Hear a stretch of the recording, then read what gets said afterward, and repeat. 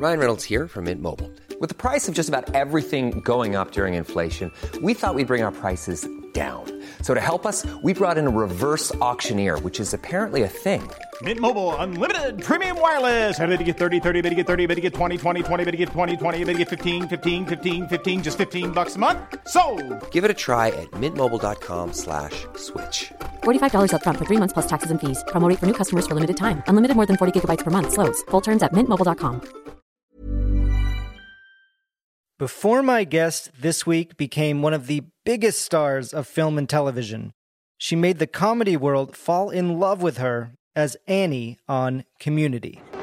Are you coming to my Dia de los Muertos party? I'm definitely going to try to swing by. Oh, then I can mark you down as definitely being there from 7 sharp till upside down Spanish question mark? Here's the thing. No, here's the thing. I am putting my foot down, you understand? I am being assertive, and I am making eye contact, and it is achieving results. Are you trying to get formidable with me? I worked on Pierce. Infomercials work on Pierce. Jeff, you're the cool guy, okay? If you show up, it'll be the first party I host where everyone doesn't say they need to get home in time for the news.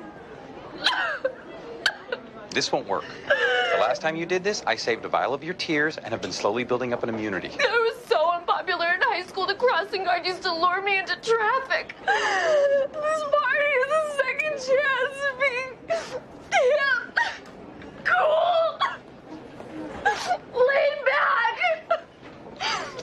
Look, I will come to your party. Thank you. I'm putting you down for 2 bags of ice and a sleeve of paper cups.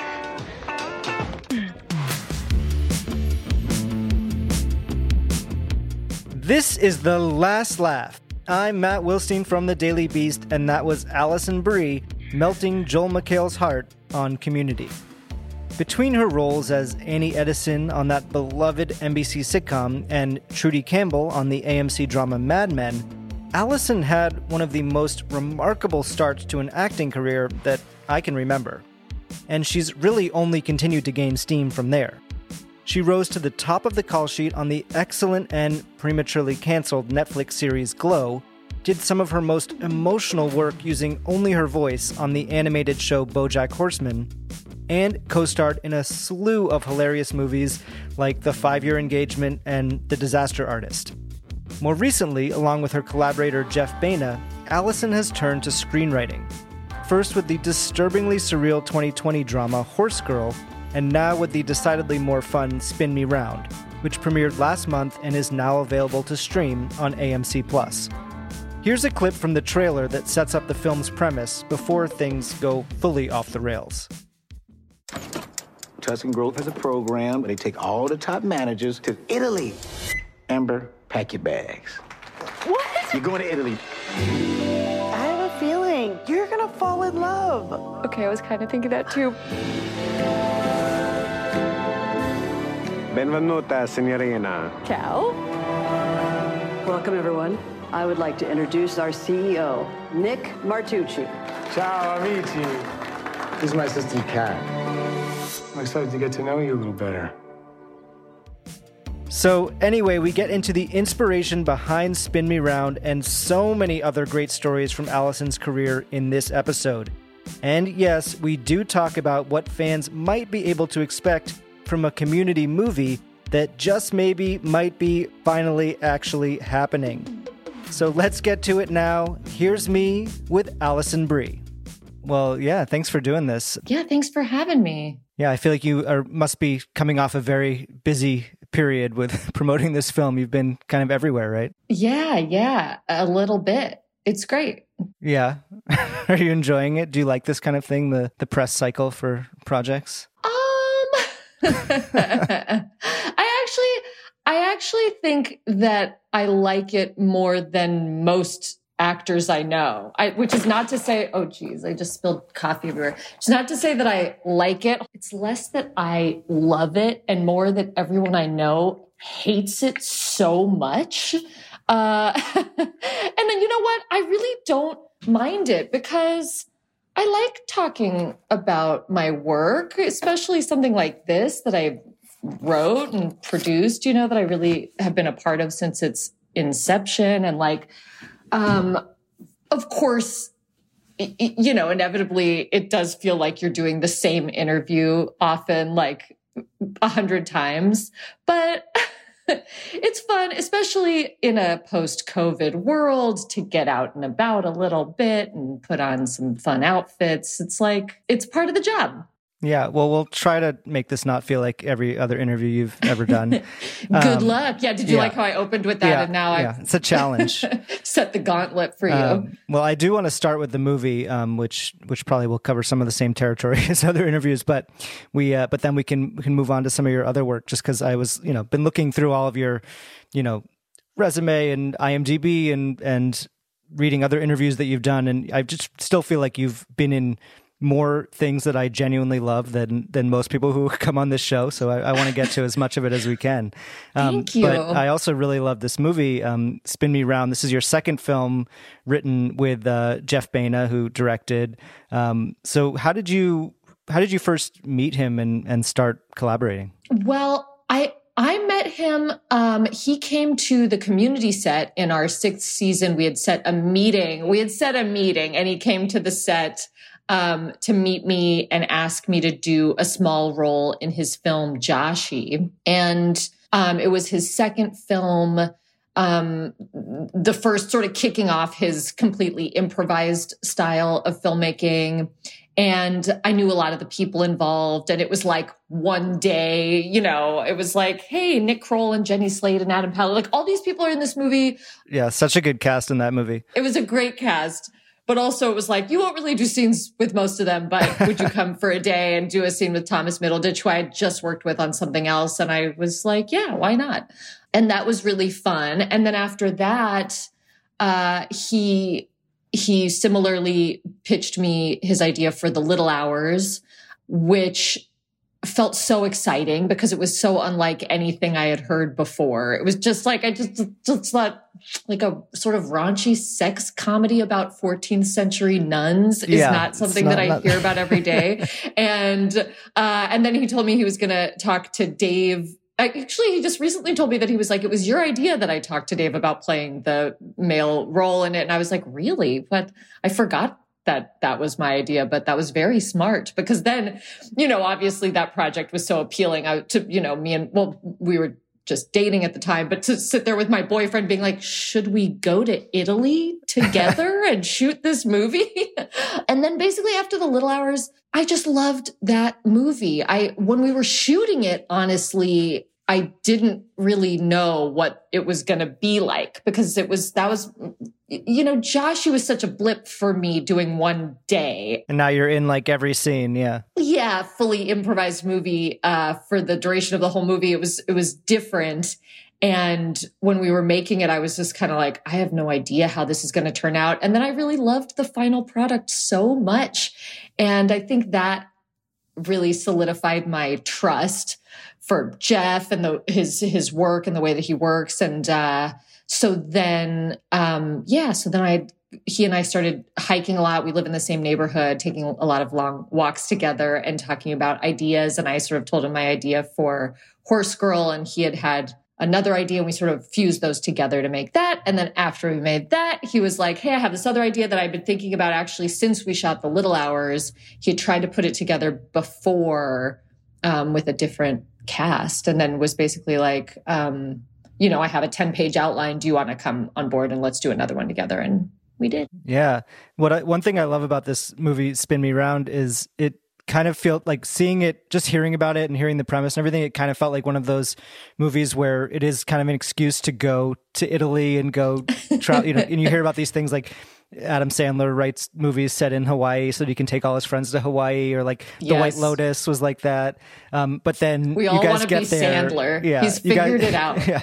But then you guys get there, at least in the movie, and it's this like drab corporate hotel, and it's not at all the Italy that we all imagine in our dreams. And that's part of the idea too, right? Is that your character goes thinking that she's going to have one thing and it's very different. Yes, we're definitely playing with the idea of dashed expectations in this movie. And it's funny because for the cast, in some ways, I mean, like for the most part, they were having the trip that the characters want to be having, you know, and we were all going out and eating amazing meals, and the hotel we stayed at was... I was going to say, I hope your trip was better than the characters. It was much better. It was much better. But I didn't think about, I feel like I just was reading some of the interviews that the cast have been doing. And what hadn't really occurred to me was that, like, yeah, for a lot of the main cast members, like Tim Heidecker and Zach Woods and like kind of the main group, the majority of their scenes were shot in that drab hotel. So it was like they did on the weekends see amazing stuff and at night go have amazing meals. And the hotel we stayed in was very nice. But like for the majority of their days, we were actually in that building. So it was sort of like a little bit of both. They could experience it both ways. Yeah. So for anyone who hasn't seen the movie yet, you play the manager of a Olive Garden style restaurant that's not called Olive Garden, and you end up going. I can neither confirm nor deny. Yeah. So you said it, not me. Tuscan Grove, right? Yeah. Yes. And you go on this. You get this opportunity to go to Italy, and you're with all these other managers from around the country, and in this sort of like, it's supposed to be this great opportunity to learn about Italian culture, but that's not actually what ends up happening.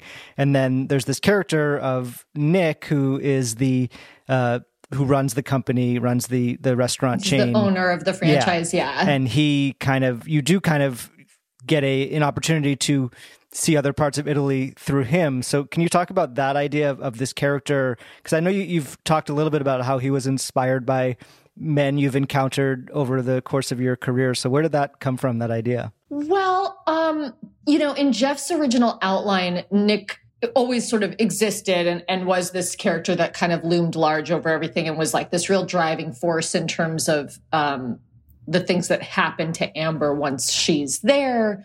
And it should be said that like all of the Epstein stuff was sort of going down while we were That was on your mind a little bit? Yes. I mean, it wasn't part of it, obviously, when Jeff originally conceived the idea 5 years prior or something, you know what I mean? But by the time we were writing it, yes, we actually even had some dialogue that we ended up pulling out where we were name checking Epstein and Ghilan. But people thought, I think, that it was a little too, that it would maybe cause like trauma for people watching it. Yeah, you need a trigger warning. Exactly. And because we wanted to keep the tone fairly comedic throughout the whole movie, I think we were sort of like, oh God, we would never want to have that effect on anybody watching.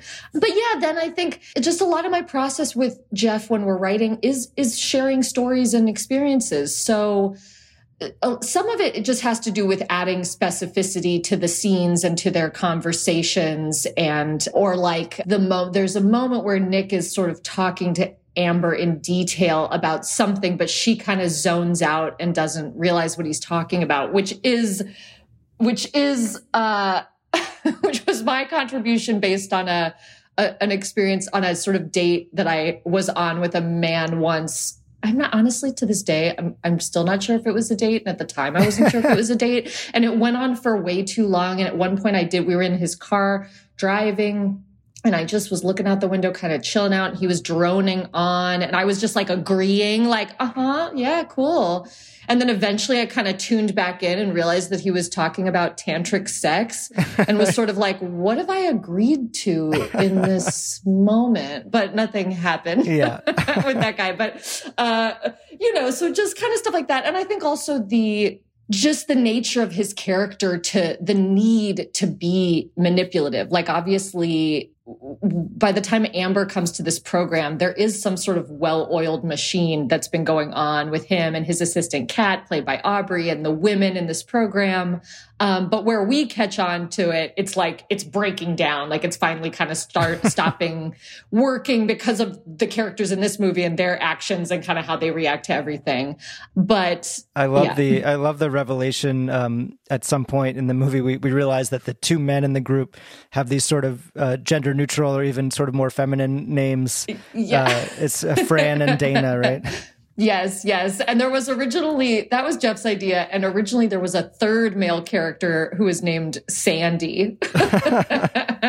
But we killed Sandy. It was too many men. It was too many people. Yeah. Well, you had such a great cast. And I mean, all of the movies that you've done with Jeff have these incredible casts. You mentioned, Tim Heidecker and Zach Woods are the two guys, and then Aubrey Plaza, and then Molly Shannon is just always unbelievable. And now this is what you're, maybe second or third time working with her. Yeah. I actually think we've been in at least 4 movies together, but this is my third time working with her on one of Jeff's movies where we're really working closely together. And we were so excited because, in The Little Hours and in Horse Girl, she plays kind of like subdued, sweet characters. And so when we wrote this role, we wrote it with her in mind, and we just were really excited to let her go off the rails. We're like, oh, Molly's going to be psyched to have more fun with this one. And she was. Yeah, there's that great scene where you're in the, where she's trying on all of your clothes or taking all of your clothes home because her bags get lost. And that seemed like that was a fun one to shoot. Oh, I love this. This is fun. That look cute? Yeah, you can take it, sure. I think it would be so cute with my jeans, Mm-hmm. Oh, and there's some sweats to sleep in if you want. Thank you so much. I really like you, Amber. Yeah. So do you have a boyfriend back home? No, definitely not. Well, that's okay. You're still young, You got plenty of time. You should just have fun when you're here and sow your wild oats, because that's what I'm going to do. But I'm actually married, though. Oh. My husband, Hank, is wonderful. He's really good for me. We actually have a really good relationship, very solid. You're going to find love, Amber. I can feel it. A lot of my friends say I'm really intuitive. And you're my friend now, so...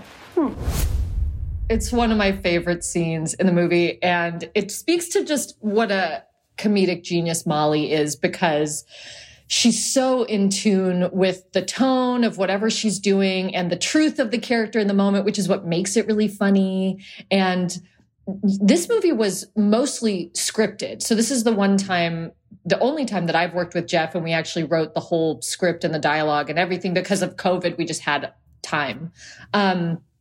And thought it would be easier to sell it. And it was. With a script? With a script, yeah, because of, I think because of COVID also, it was trickier, even 5 years ago, it was, I guess, easier for us with something like Horse Girl, even though that was also kind of a kooky idea. But there were just more movies being made like that, I guess. I don't know.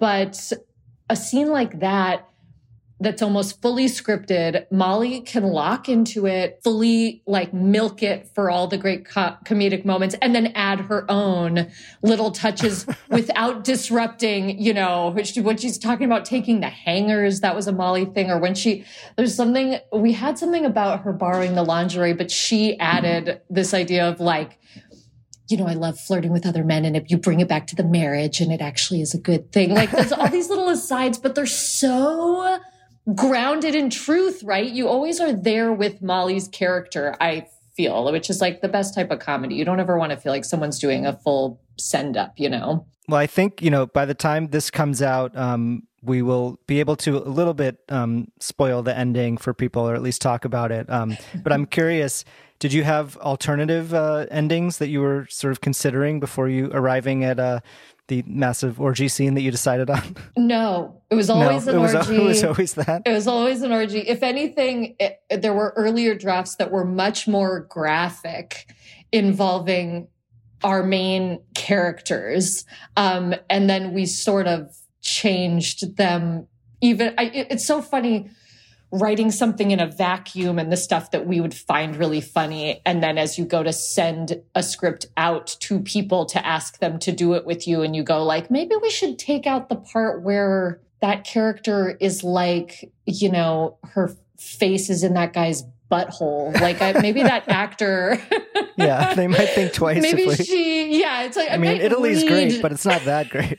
Yeah, it's sort of let's pull it back a little and then see where we want. But there were some variations on it for sure. The scene that actually we rewrote the most was the very final scene between Amber and Nick at the restaurant, because it was just sort of a fine line, and we were never. I mean, I know I'm trying not to spoil or something. It's yeah. Well, you can skip ahead if you don't want to know, right? Yeah, that's the That's the trigger warning if you want to skip forward.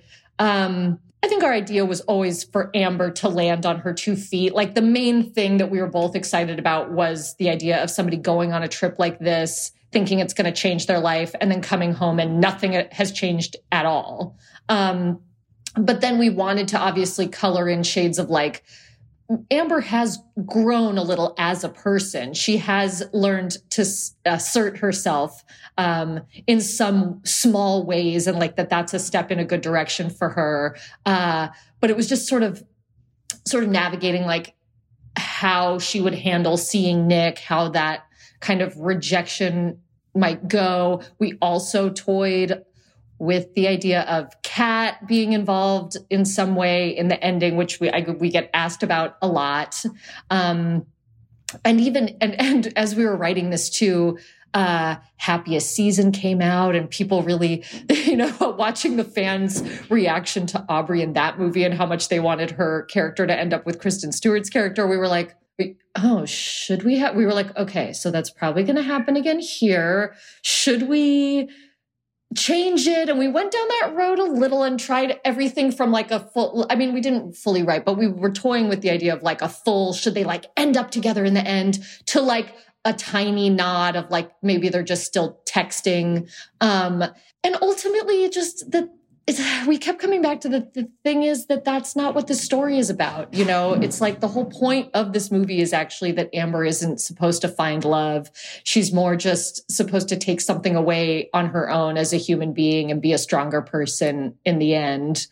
And also, I think, speaking of like the Epstein-Gillan part of it, I think we also had trouble reconciling Kat's behavior in the movie. Like, people love Aubrey and she's very magnetic to watch, but that character has been complicit in bad behavior for a long time. She was totally enabling all of his bad behavior. So for you to end up with her would seem a little bit like, well, that's not great either. What's the message? Well, I think it was sort of us kind of trying to decide like, where does the movie stand on Nick's behavior? And we don't want to be complicit in being like, that's all fine. Like, and I think ultimately Amber and Kat are not meant to be together forever. She's the kind of person that you meet on a vacation and they have a big impact on your life and you never see them again. Yeah. So I want to focus a lot of this conversation on your comedy work, but I feel like we do have to at least touch on Mad Men, which was your big break in the drama world, and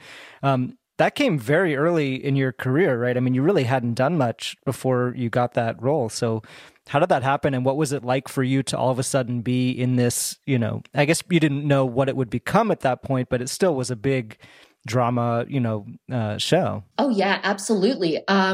It was so cool. I was 24 when I started working on the show. So I was a couple years out of college and just auditioning for everything, just like in the grind of like going to acting classes and having a new agent. And I had shot an episode of Hannah Montana. I had shot a B horror movie called Born.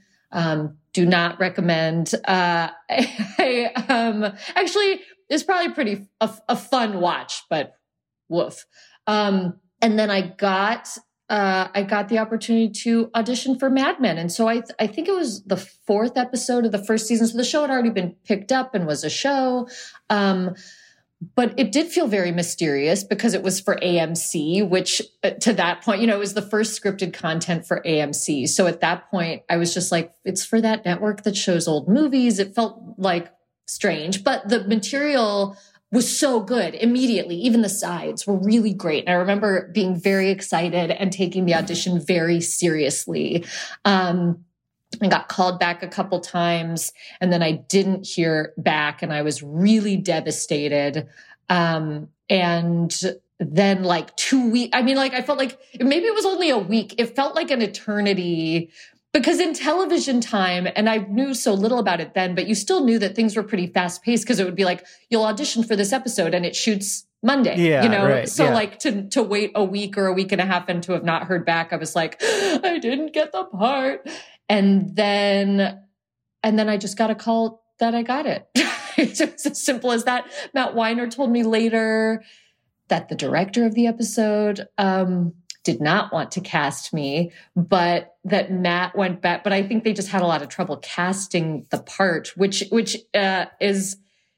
goes along with most of the roles that I've gotten in my life. We would say the same about Community. They had a lot of trouble casting the role. I came in at the last second. Matt Weiner went back and watched my tape. I wonder what that is about your auditioning or something. That Luck. It's called luck, I think. So when I signed on to do that, it was always just a possible recurring guest star role. You didn't know how much you'd be coming back, if at all. Exactly. And it was a big deal that before I was even done shooting my first episode, they asked me to come back for the very next episode. So I felt really good about that. And then for the subsequent 7.5 years, Mad Men was like my boyfriend that I was pining for. I was like waiting by the phone all the time. I would like sign on to other like not important jobs, but you know what I mean? I'd take some other like independent horror movie and be right about to shoot it. And then Mad Men would call and be like, actually, can we put her on hold? And I'd be like, cancel the drop out of that thing. I'll just wait around. It was very exciting. But as I said, it was hard to know at first that it was even going to be anything. I just knew it felt like a really good job, especially coming out of theater school. The material was so good and so nuanced that was really exciting. Yeah, and I mean, and even though you weren't a series regular on the show, you got to really grow and change as that character and kind of over many years and sort of through the cultural changes of the time. And I feel like by the end, you're really like standing up to Pete and having these really, the character changed too, which you don't always get to do unless you're, one of the main characters on a show. But that show gave that opportunity, I think, to a lot of characters who were there the whole time. Definitely. The writing on Mad Men was so good. And I do think exactly what you're saying is why it was such a good show, because every character, even if someone appeared in one episode, they had a backstory. Like no character was just one dimensional. And Trudy is a great example of that. You're right. She really grew and changed. Every time you saw her, something new was going on. She got to sort of come into her own power and sort of break some of the norms of that time period. The fact that they were getting divorced and doing things like that, she was a great character. And I feel like to this day, there are scenes I've even forgotten about, and people on, Instagram will send me videos or clips of a scene that's now a GIF or whatever. And I'm like, yeah, Trudy was a badass. Couldn't you just pretend? I let you have that apartment. Somehow I thought that there was some dignity in granting permission. All I wanted was for you to be discreet. She lives on our block. Trudy, don't jump to conclusions. There's no way for me to escape, to not be an object of pity while you get to do whatever you feel like. I have never said no to you. Oh, that is not true. What are we doing out here? We're done, Peter. This is over. You want a divorce? I refuse to be a failure. I don't care what you want anymore. This is how it's going to work. You will be here only when I tell you to be here. I'm drawing a 50-mile radius around this house, and if you so much as open your fly to urinate, I will destroy you. Do you understand? You know what? You're going to go to bed alone tonight, and you're going to realize you don't know anything for sure. I'll live with that. She had a lot of great little one-liners Yeah, definitely. Well, and then of course the fact that you were a recurring guest star meant that you could do things like go be on Community as a regular, which is very rare to have two shows like that going on at the same time that really couldn't be more different in a lot of ways. How do you feel like those two experiences compared? Because you would be doing one in the morning and one in the afternoon sometimes and running back and forth. Did it feel like two totally different worlds, or how did you kind of deal with that at the time? Yes, it felt like two totally different worlds. And I would often say to people, like, you wouldn't recognize me on the other set, especially to the Community people. I was like, the Mad Men set, I mean, people were totally having fun. This is also my experience was so different, depending on where you fit in the hierarchy of a show. Like being a regular on one show meant that I was much more comfortable on that set anyway, because I'm like, I know it's not like every time I'm here, I'm having to prove myself and hoping that they'll bring me back for another episode, to me, on the set of Mad Men, I was very quiet, very focused. It was this dramatic show. And also because of the nature of Trudy's storyline, most of the time it was just me and Vincent Kartheiser. Every so often I'd be in a big party scene or something like that. But so it just did feel like doing Mad Men felt like doing Chekhov or something. Like I was over on the quiet set with a single actor and we were like digging in.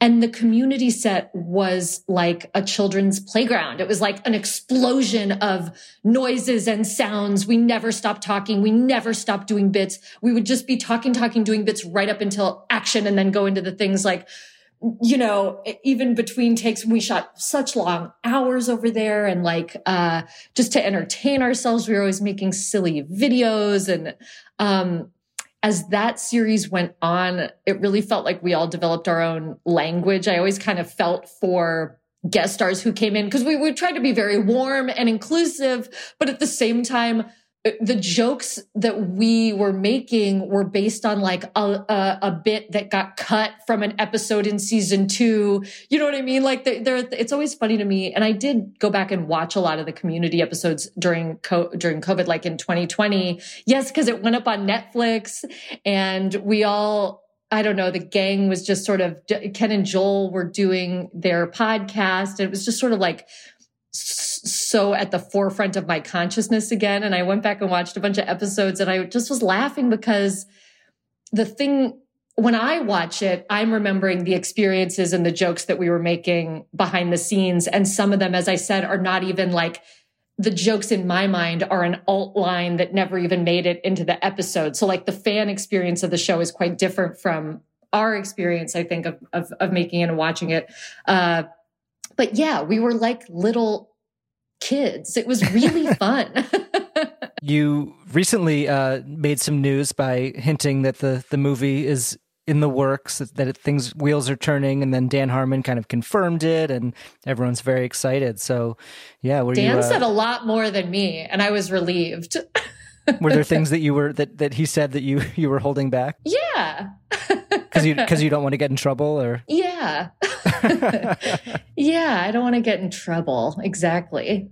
Yeah, I mean, I think as more time goes by, sort of the expectations grow for this, 6 seasons and a movie thing, and the movie, what the movie has to be seems like it must get more and more nerve-wracking in terms of what fans are demanding. Yeah, I can imagine, but not for me, because I will have nothing to do with the writing of the movie. So good luck, Dan. I sort of am like, let's do fan service. Don't try to do something that's so crazy. Let's get us back at Greendale. You know what I mean? I'm like, don't, I don't know. Don't try to reinvent the wheel. Yeah. One question that I had, which I'm curious about, is whether you think Chevy Chase will be part of the movie, given how much everyone has spoken out about how difficult that working relationship was. Sure. I really don't know. I don't really know. But I mean, I would venture, you know what? I'm not going to venture to say anything. I just don't know. I just don't know. I mean, you've been pretty open about that, and Joel has as well, in terms of that there was some challenges there, just with the having to do with the age gap, and maybe like those guest stars not really understanding what was going on all the time. Sure, yeah, I do think there was a disconnect with sort of what Chevy knew as comedy when he was making the majority of his work, and sort of not being able to understand the way comedy was changing and had changed and things like that. But for the most part, I really got along well with Chevy. Not trying to be a Chevy apologist, but I will say that for the most part, he and I, we had a lot of fun. Yeah, and I feel like Donald Glover will also be a big question mark for the movie, because he's gone on. I mean, he left the show early, of course, and now he's gone on to do so many huge things that I wonder if he would be back as well, because I'm sure people would love to see him return to that character, even though it's a little bit hard to imagine at this point. Yeah, I mean, I hope so. I would love that. And I also feel like everyone would be so amenable to like whatever we'd have, you know what I mean? Like, let's carve out a single day green screen. Could we send someone wherever Donald is in the world and just get a shot of his face saying something? Yeah. Well, it's exciting that it seems like it's actually going to happen. I hope it's going to happen. The wheels are turning with Community stuff. I'm just like, I feel very optimistic, but also I'm like, I'll believe it when I see it. Coming up, more highlights from Alison's incredible career, including why she decided to apologize for her voice performance on BoJack Horseman and what it's like to simulate sex with Will Ferrell. Hey, it's Paige DeSorbo from Giggly Squad. High quality fashion without the price tag. Say hello to Quince. I'm snagging high-end essentials like cozy cashmere sweaters, sleek leather jackets, fine jewelry, and so much more. With Quince being 50 to 80% less than similar brands. And they partner with factories that prioritize safe, ethical, and responsible manufacturing. I love that. Luxury quality within reach. Go to quince.com/style to get free shipping and 365-day returns on your next order. Quince.com/style. A lot can happen in the next 3 years. Like a chatbot may be your new best friend. But what won't change? Needing health insurance. United Healthcare Tri-Term Medical Plans are available for these changing times. Underwritten by Golden Rule Insurance Company, they offer budget-friendly, flexible coverage for people who are in between jobs or missed open enrollment. The plans last nearly 3 years in some states, with access to a nationwide network of doctors and hospitals. So for whatever tomorrow brings, United Healthcare Tri-Term Medical Plans may be for you. Learn more at uh1.com.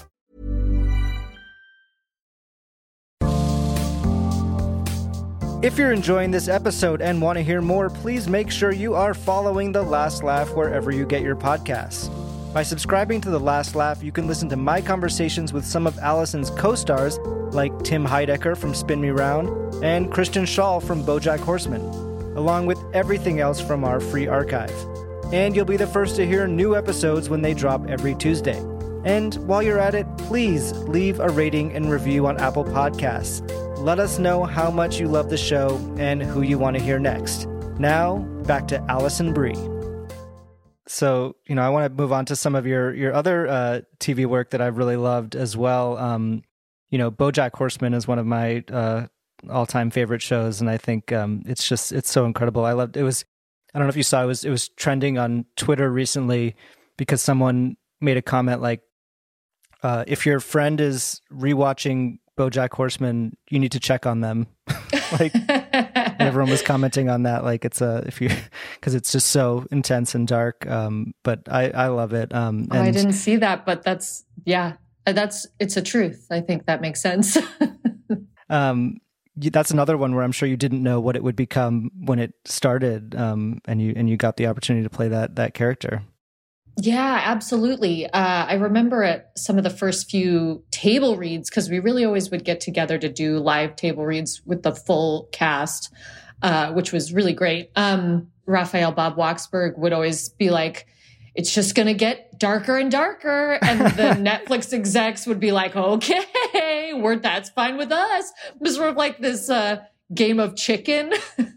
But actually, Netflix really was so supportive of that show and letting the writers, take deep dives into the characters' emotional states. And I think it's what makes that show so unique and so beautiful. The jokes are so good and the comedy is hitting on every level, especially in the animation of it. I feel like if you go back and rewatch stuff, there are things happening in the background of most scenes that are funny in terms of with animal, like meta animal stuff and stuff like that. But meanwhile, the characters' emotional journeys are deep and yes, very dark. And Raphael lived up to his word in terms of saying that the show would only get darker and darker. And at the same time, they were able to hold on to the comedy in every episode, which I feel like it's just why that show is so unique and wonderful. Do you remember the last time I saw you and you asked me if I thought you were a good person deep down? Do I remember that? Yeah, vaguely. You really caught me off guard. I didn't know what to say. Well, do you think I'm a good person deep down? That's the thing. I don't think I believe in deep down. I kind of think all you are is just the things that you do. Well, that's depressing. For what it's worth, I think your writing does make a difference. Thanks. I really wanted you to like me, Diane. I know. I remember talking to Paul F. Tompkins about it a long time ago, about just how he was able to do this sort of really intense acting in a way that he hasn't been able to do in anything else, as this Mr. Peanut Butter cartoon dog. Like it's so incongruous in some ways, and I'm sure you felt that as well. Like you did some really intense work on that show. Definitely. The relationship between Diane and Bojack was really could be very intense at times, and also was very nuanced. Also, some of my favorite romantic scenes, yes, with Mr. Peanut Butter. Some of my vocally most graphic sex scenes were done with Mr. Peanut Butter. It was really fun. It was a great gift in terms of voice work, to get to do so much in one show. Yeah, I mean, I know you did end up kind of issuing an apology of sorts because the character was written as a Vietnamese woman, which I think it's like, I don't know that you... Yeah. I mean, it's hard because it's like, it's not your fault. Like they cast you in the role but I guess times have kind of changed, and there's been a few instances of that in the past few years where people kind of realized maybe that we should be casting animation differently. Is that why you decided to sort of speak out about it? Yeah, definitely. It's embarrassing, I guess, to admit that it was just total lack of self-awareness, or lack of awareness, I guess, in terms of accepting that role. It's a shame because I know a lot of people really connected with the show, and I wouldn't want that to take anything away from anyone. And it still is a meaningful job for me. But it's certainly marred by that. And it was a mistake, and there's nothing you can do, I think, but just kind of own that, and then moving forward, learn and change, hopefully make different decisions moving forward. Yeah, I feel like you also have some very underappreciated voice work on that show as Vincent Adult Man, who is one of my favorite characters as well. Thank you. Yes, a more appropriate character that I can play as just a bunch of children standing on each other's shoulders. Oh, buy me a drink. Okay. What's your name, stud? Vincent. Adult man. Vincent Adult Man. You hear that, Bojack? Vincent is an adult, and I'll bet he knows how to treat a lady. He very clearly isn't and doesn't. Would you like alcohol? I certainly would, you sophisticated, smooth talker. Tell me all about you. I like business. Transactions? Are you seriously trying to make me jealous by flirting with what is very obviously just 3 kids stacked on top of each other under a trench coat? Yeah, I love that. And then, of course, there was Glow, which is another incredible show and sort of a game-changing one for you, I know. Did that feel very different to kind of now be... This was your first time, Community, you were one of the main characters, but it was an ensemble, and this was an ensemble too, but you really were out front of Glow. So what was that like to then be on this, big Netflix show as number 1 on the call sheet? Yeah, it did feel very different from the outset. And I really pursued that role. I feel like I've talked a lot about it, but I really kind of chased the role, and I auditioned a lot for it. And I just had, I had never read anything like it. And tonally, Glow encapsulated everything. It felt like all the work I had done up to that point would all be showcased within Glow, and then some things that I had never done before. The physical aspect of the show was so exciting.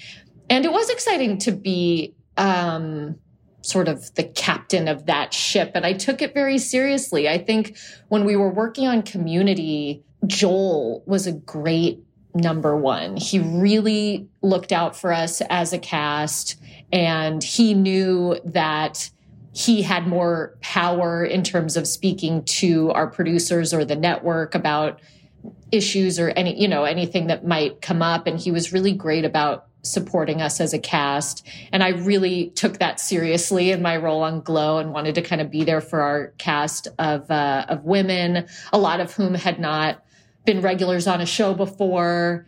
And that was really fun for me to kind of step into that role. I enjoyed it. And that the whole show was it was life-changing for me. It covered a lot of milestones there. And it really did feel like a different way of working. It's so different from Mad Men and Community. And it was also run by two women, as opposed to, those both of Mad Men and Community were run by men who I know could be very demanding and had strong personalities. So that must have been different as well. Yeah, definitely. Like leaving a dictatorship for a democracy. No. I think also it was meeting me also where I was in life, feeling like I could take on more responsibility on a show, given the amount of experience I had by that point, coming into that feeling like an equal and a partner with my showrunners, who were amazing women, Liz Flahive and Carly Mensch. The whole thing was very inspiring to work with so many women behind the camera and in front of the camera. So the whole show really had a different vibe. And it's interesting to me, not to make this political in any way, but we pretty much shot the show like during Trump's presidency. That was the whole, those 4 years. And yes, and I think I'm so glad that we had the show as this outlet while that was going on, and sort of that we did feel like the art that we were making was, for me, reflecting my beliefs and sort of, it was this really feminist show. It was very empowering. And I also felt like we tackled some issues that we're still fighting for, like abortion rights. Yeah. How do you feel like the show really spoke to that moment and that era and responding to what was going on in the world, even if it wasn't, explicitly? Well, like Mad Men, it's always great to do a period piece show because you have this distance, but you can still, in a roundabout way, comment on what's currently going on through the eyes of like, let's look at how far we haven't come since the 80s, since the 60s. So I feel like that was a great tool when we were shooting Glow. Yeah. And then, of course, it was this huge disappointment, I know, for you and for everyone involved and for all of us who were fans of it when it got sort of unceremoniously canceled. It was right sort of at the beginning of the pandemic, right? It was really like a year into the pandemic, because we had shot the first couple episodes of season 4 in March of 2020. And it really took them a long time to officially cancel the show. So there was a lot of pushing. It's getting pushed again. Well, it's getting pushed again. Well, we really won't discuss it. If it would come back, it wouldn't be until next year. So there were a lot of signs. I think we all were sort of like reading the writing on the wall a little bit. And at the same time, holding out hope because we had already been in production. We had some stuff in the can. I think the hardest part about it was that Liz and Carly had individually talked to each of us about what our storylines would be for the final season. So I know the full arc that was intended for the season. Yeah, it's so strange to then and not get to finish it. It feels like this unfinished thing, right? Yeah. And then at the same time, look, the 4th season was already supposed to be our final season. So even prior to shooting it, I will say there was already some mental work going on in terms of letting the show go and sort of saying goodbye. So it's a little bit of both. So before we get towards the end here, I want to run through a few of your film highlights, especially in the comedy world, and just see if there's anything that kind of comes to mind or pops out in your memory. Starting with the 5-Year Engagement, which was, I think, one of your first big studio comedies, or the first. The scene that I always think about is the wedding where Chris Pratt is singing at you that beautiful song, and how you, and then we sing it during the ending credits. Yeah, and how I was wondering how you were able to keep it together for that. But is there anything else that stands out in your memory from that experience? Well, first of all, I'm great at keeping a straight face. I don't break. This is a skill I honed on Community. Yeah, in all the scenes bloopers, with Ken everyone Jeong. else is breaking, and you're not for the most part. It was like that I felt like that was my challenge with Ken, is because Ken was always fucking with me in the classroom scenes and I was right in the front row. And it was just like, I just felt like it was my duty not to break. So that's a point of pride for me for sure. But the 5-year engagement, one thing that I will never forget, and also my publicist just reminded me of this, that Judd Apatow actually thought I was British when he cast me. So they had me come, the way I got the role, I don't even remember if I did an actual audition, but they asked me to come to one of the early table reads for the part. So I came and, they weren't offering me the role, but this was something I used to do a lot of comedy table reads back in the day. I would go to and it's how I got a lot of my early jobs like that and Get Hard. And, I'm trying to think of some other ones, but anyway, so I went and did the British accent to like Emily, and then Judd just thought I was British.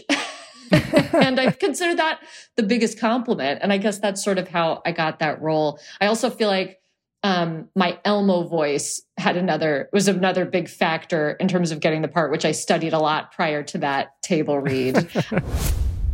So you know I'm keeping Tom company this week, right? Yeah. Alex keeps him company without also having sex with him. Listen, I think that is a really rude thing to say. Mommy, do Elmo voice. Elmo thinks you should do what you feel is right. And Violet, do Cookie Monster.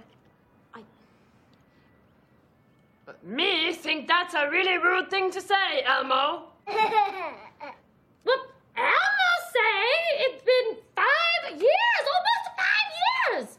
You either love him or you don't. But me love him, but it's very complicated. Cookie doesn't get everything handed to him on a fucking silver platter like Elmo. Cookie got the career he wanted. Tom moved to Michigan so Cookie could work, okay? Elmo wanted to be a kinesiologist, and instead, Elmo is cleaning puke off her shirt every day.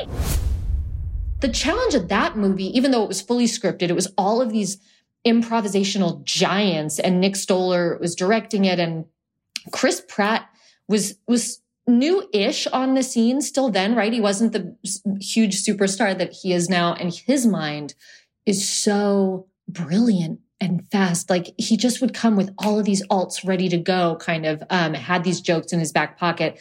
But the shooting of that movie was sort of, it felt like a constant audition or something. Like every time, there's a lot of scenes in that movie where we're all making speeches at their different, their like rehearsal dinner and their wedding shower and stuff like that. And, or like engagement dinner. And those were, for the most part, all improvised. And the rest of the cast would just sit and watch. It was truly the most nerve-wracking thing I've ever had to do on a set, where they were like loosely scripted. And then one person would just get up and the whole cast was just the audience. Like you were at an open mic night. You know what I mean? Like, let's see what you got. And then a big relief if something really landed. You were like, oh, thank God. You mentioned Get Hard, where you get to kind of go toe-to-toe with Will Ferrell, which is must have been kind of insane experience. That was really fun. I'm such a huge Will Ferrell fan. And when I think about, Will and Molly Shannon, who we talked a lot about earlier, for me, their era of SNL was the main SNL cast for me. When I think of like the height of me watching that show and loving it, it was all of their stuff. So to work with Will Ferrell was such a dream come true, and also really easy because so much of my sense of humor had been influenced by his work, So when I got on set, I was just like, oh yeah, my sense of humor is his sense of humor. I've cultivated it based on his work. And he's so kind, just the nicest possible guy. Our first scene that we shot together, I'm just like in lingerie, sort of simulating sex with him. That was the first scene? Yes. And he just was so like too polite. Like, I feel like at a certain point I was like, but Will, do I look all right? Like, cause he was avoiding between takes, would just fully avoid looking at me in any way. I was like, Will, look at me. Look at me. Am I attractive in this outfit? He was like, yep. Oh yeah. Looking great. Yep. Good job, pal. Like,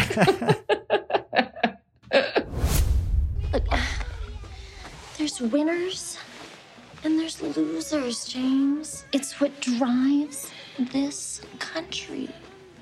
All right? People look at what you have and they want it. They want your huge house. And they want your hot wife.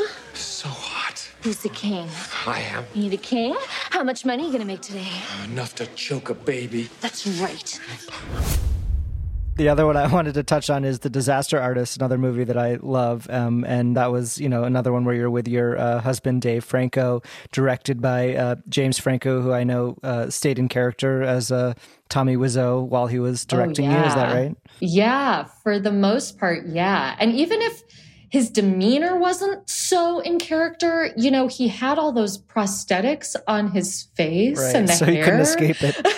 Yes, you really couldn't escape Tommy, which was bizarre, but also pretty cool. I love that movie. I love that story. And Tommy as a person is so interesting. Did you get to meet him? Yes, I met him when the movie premiered at the Toronto Film Festival.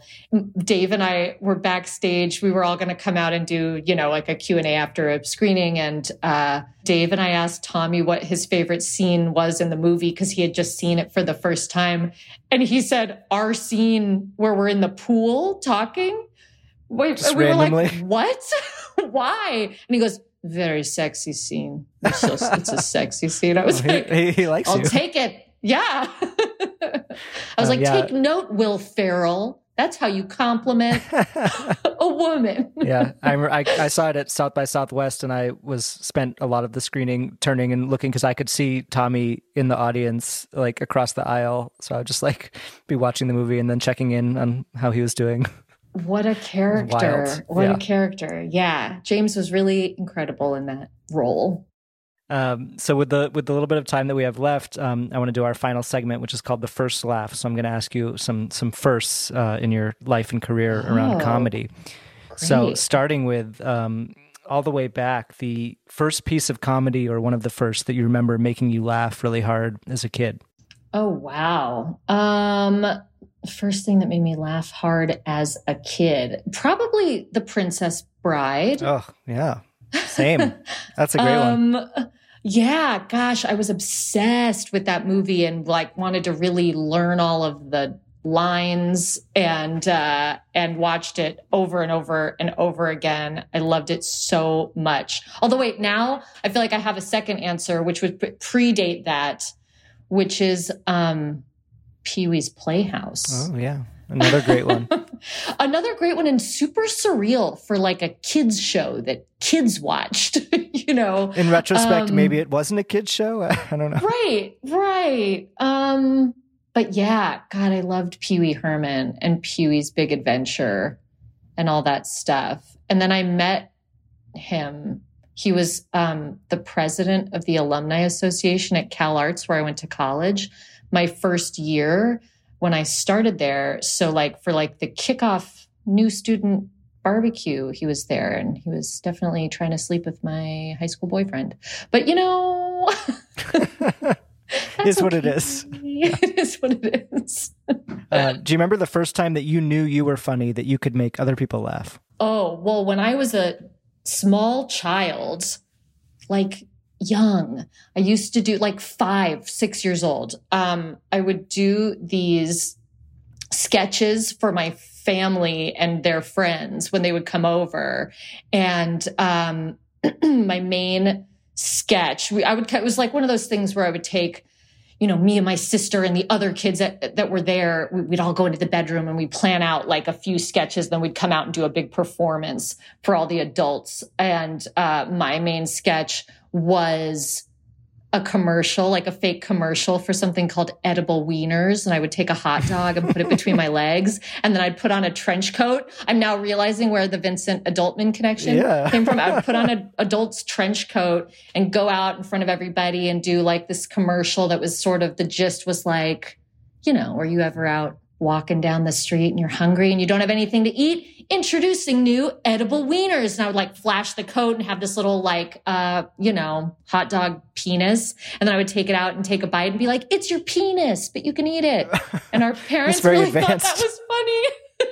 I can imagine picturing a 6-year-old doing something like that. I imagine it was quite funny. But yeah, those were my earliest laughs. And I really, then we would like redo the same sketches over and over. It was like our bits. Those were my SNL characters that anytime those same group of friends of my parents would come over, we would use whatever food they were cooking to do a new sketch. So yeah, you had a runner with food. Yeah. Exactly. Food-based, like dirty jokes. Do you have a story about an audition from very early in your career that stands out in your memory, either because it went really well or because it went really poorly, or just something that stands out from an audition? So many strange auditions. I mean, I will say my audition for Born, the terrible horror movie that I referenced earlier, was like one for the books. It went really well. I feel like they offered me the job on the spot because the character, the character becomes pregnant with a demon fetus, and then the demon fetus possesses her. So in the audition, I was like right out of theater school. So I went into this audition. I was just like rolling on the ground and climbing over furniture and doing different voices. And when we shot the movie, there's these scenes where I'm like, my character is fighting with the demon fetus that is possessing her. So I'm having conversations like with myself, and they told me that they were going to put some kind of special effect on one side of the voice, but they never did. So the scenes are just me being like, please don't. Yes, I'm going to. Like, you did it so well they didn't need to put special effects on it. They were like, that looks fine. Yeah. That looks good enough to us. Do you have a story or memory from your career that makes you laugh now, but really was not funny when it happened? Ooh, I'm sure I do. I'm sure I have so many, but I can't. We can skip that one if nothing's coming to mind. But well, something comes to mind, but I wouldn't call it from my career. This is like a high school story. Okay, yeah, that works. In my high school drama career, I was very involved in my high school theater program, and you really had to sort of like work your way up to getting the lead roles. So my senior year, I finally had the lead role in the spring musical, which was Dracula the Musical. And the tradition was also that the leads would get this amazing bow. So for the curtain call, it was highly choreographed where the full ensemble would come out and bow and everything was and then the leads would come from the back of the auditorium running up the aisles, onto the stage, onto this lip of the stage, that we had built an extra little platform, and take their huge bow. And during one of those shows in which I had like a bunch of friends, we come running up around the sides, go down the lip, and I trip and face plant fully, like out of a movie. The whole auditorium stops clapping, and then I like popped up and was like, I'm okay. And everybody was like, we have to keep clapping. Oh, God. And later, like the next day before the next performance that we did, my drama teacher had to have a meeting with the full cast to be like, we have to stop talking about Alison tripping. It happened. We've all had a good laugh, and now we have to move forward. Oh, my God. Did you know everyone was talking about it? Yes. And I remember being like, I'm happy that I tripped because it doesn't bother me. So it's good that someone else didn't trip because maybe they'd feel really upset, but I don't even care. Yeah, I'm sure they all bought that. Yeah.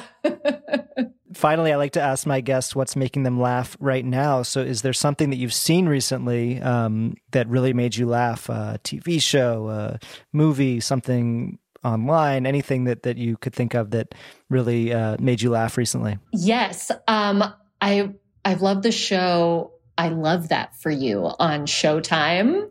With Molly Vanessa Shannon. Bayer, Yeah. more Molly Shannon, also Aidan Mayeri, who is in Spin Me Around as well. Yeah, she is hilarious on both. She is so funny. I had never seen her before. I Love That For You, and then I saw her in your movie, and so funny. Get ready to see her everywhere because I feel like she's just about, yes. And she was in The After Party, which was on Apple TV that my husband Dave was in. So I he did see that. recommended I don't think I realized that was her. She's one of the pregnant Jennifers. Jennifer, yeah, she doesn't have quite as much to do in that, I think, as these other ones. Yeah. It's true. But that's another thing lately that really made me laugh. But Aiden is so funny. Dave recommended her. We put her in Spin Me Around.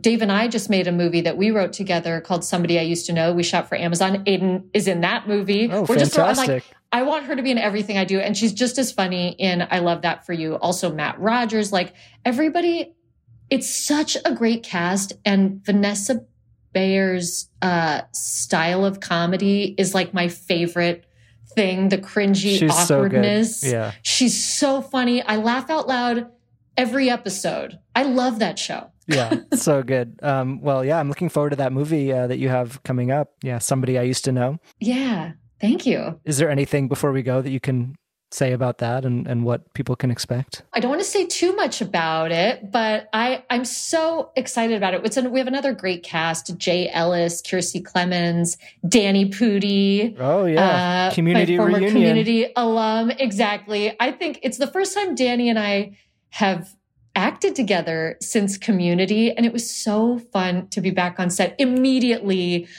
our antics from the past, were right at the forefront, and a lot of them made it on screen. I think that Community fans will be happy to see our characters together in that, even though we're playing different characters, obviously.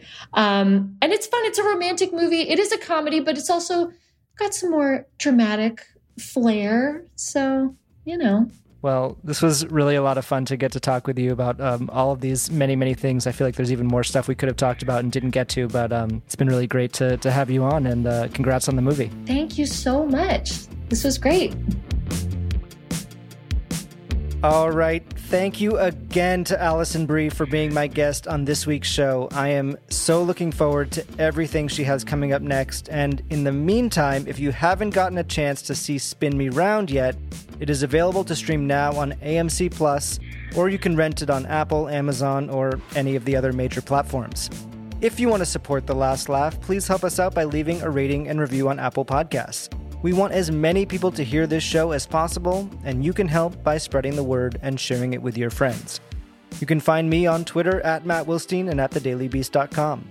And if you're not already, please follow at Last Laugh Pod on Instagram, where you can see photos and videos from all of our episodes and see who is coming up next week on the show.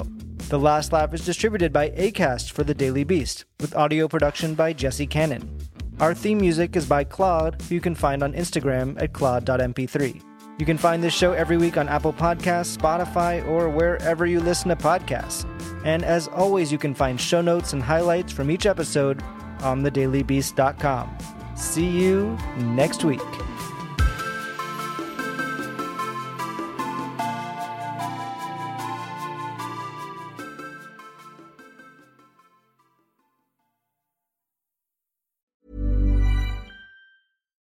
Why don't more infant formula companies use organic, grass-fed whole milk instead of skim? Why don't more infant formula companies use the latest breast milk science? Why don't more infant formula companies run their own clinical trials? Why don't more infant formula companies use more of the proteins found in breast milk? Why don't more infant formula companies have their own factories instead of outsourcing their manufacturing? We wondered the same thing. So we made ByHeart, a better formula for formula. Learn more at byheart.com.